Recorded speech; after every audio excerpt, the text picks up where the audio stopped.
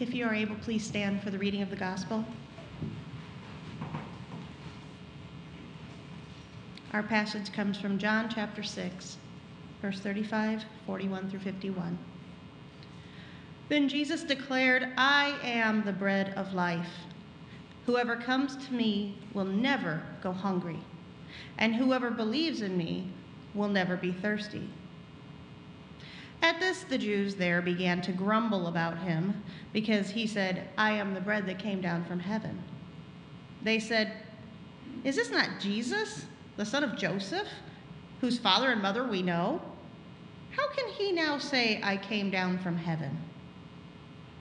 "Stop grumbling among yourselves," Jesus answered. "No one can come to me unless the Father who sent me draws them, and I will raise them up at the last day.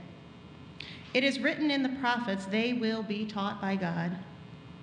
Everyone who has heard the Father and learned from him comes to me. No one has seen the Father except the one who is from God. Only he has seen the Father. Very truly I tell you, the one who believes has eternal life. I am the bread of life. Your ancestors ate the manna in the wilderness, yet they died. But here is the bread that comes down from heaven, which anyone may eat and not die. I am the living bread that comes down from heaven. Whoever eats this bread will live forever. This bread is my flesh, which I will give for the life of the world." This is the word of God. You may be seated.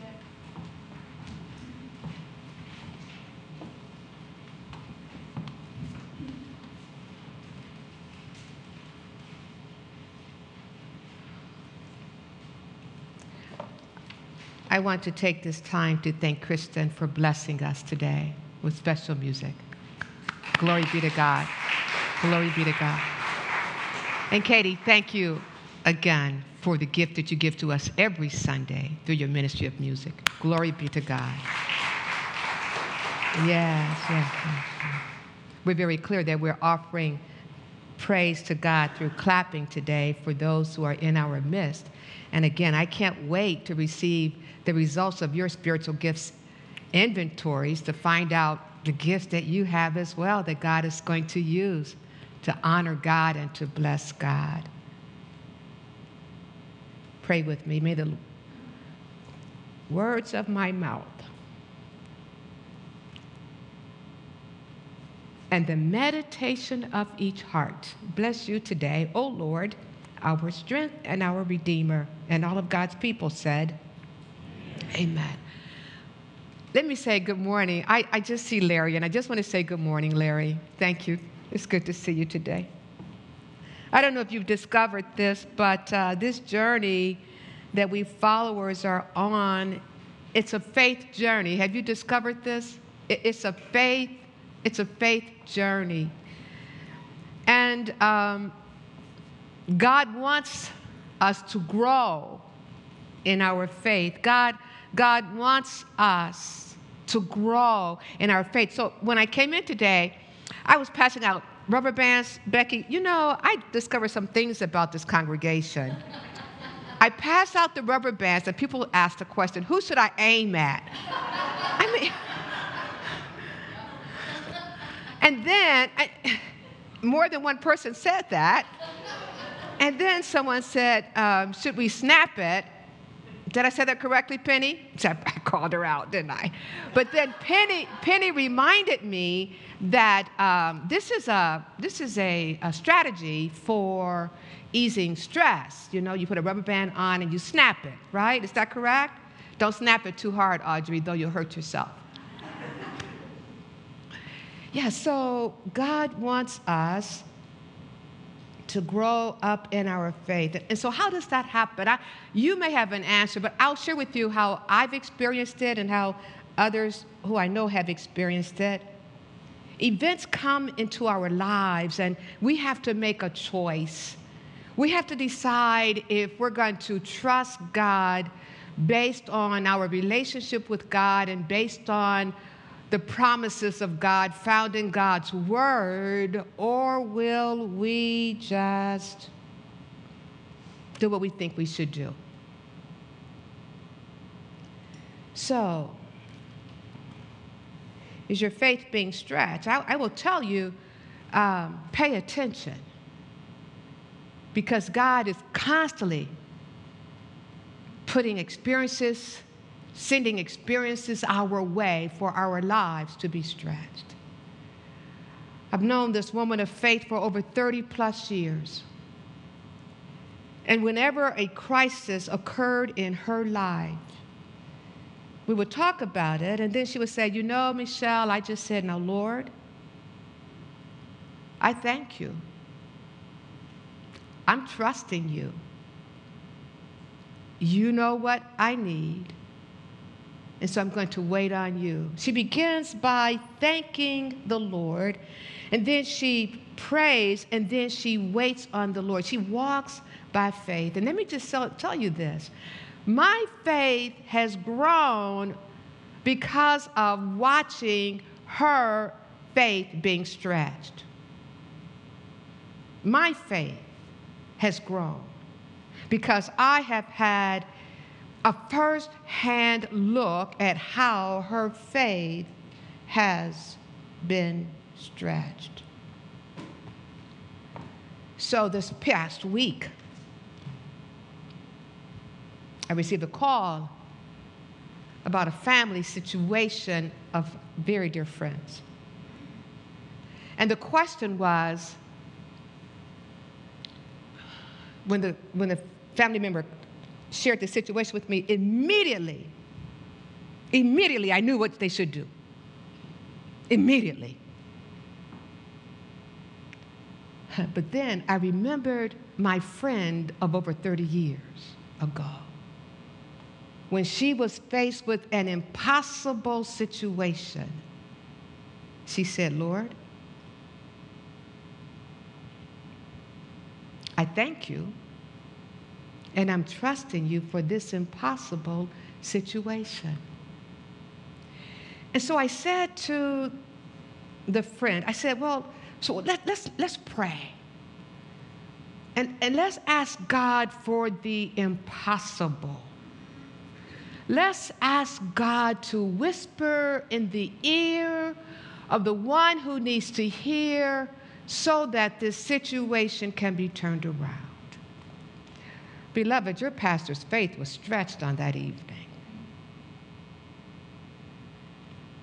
And the next day, I received a call informing me that what we had prayed for, God had answered. Glory be to God. Glory be to God. My faith was stretched this past week. I learned to ask God for the impossible. I don't know what you're going through as family members. I don't know what crisis you may be experiencing or facing in your life. I don't know about that wayward person or that relation. I don't know. But this is what I do know. It is in your life, and it's going to serve as an opportunity. Where's your rubber band? Pull them out. It will serve as an opportunity for your faith to be stretched. Not destroyed, not destroyed, not destroyed, but stretched so that you can grow. And you know, the more we grow, the stronger we become, and the more we trust God, the more we grow, the stronger we become, the more we trust God. This journey that we're on, this faith journey, is about our growing in our relationship with God so that we will get to know who God is. Who God is. So last week, Jesus was feeding the 5,000, right? And we know that they were glad to see Jesus. They followed him to Capernaum. Why? Because he had fed them, and they were hanging out with him because it was in their best interest. He was hungry, they were hungry, they knew Jesus could feed them. It was all about self-interest. So today, we find that Jesus is in the synagogue.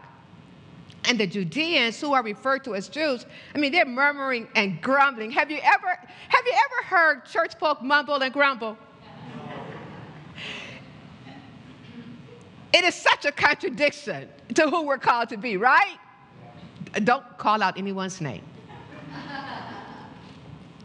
They're mumbling and they're grumbling because Jesus has said, I am the bread of life and I have come from heaven. They're thinking, we know you, you Middle Eastern guy. We know your parents.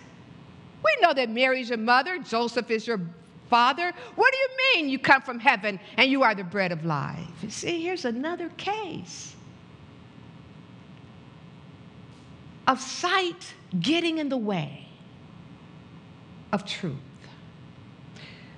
The Judeans had the opportunity of experiencing who Jesus Christ, the Son of God, sent to earth from heaven to invite men and women into an intimate relationship with God through him. They had an opportunity to have their faith stretched, but sight got in the way.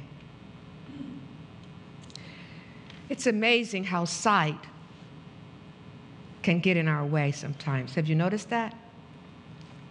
It gets in the way of faith. But in Hebrews chapter 10, verse 38, it reads, but my righteous one will live by faith. And I take no pleasure in the one who shrinks back. God delights when we stretch or when we act on faith. And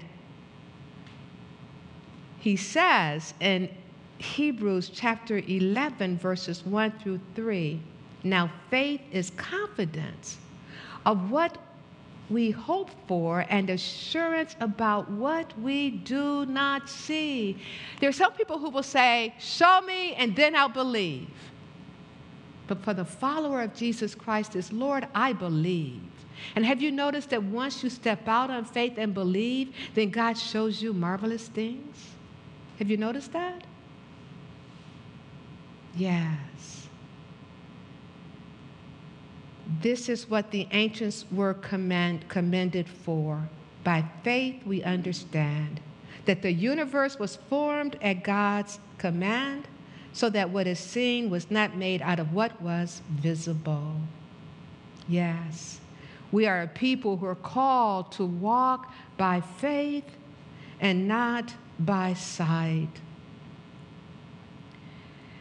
Jesus reminded the Judeans in the synagogue that he is also Logos, the Word.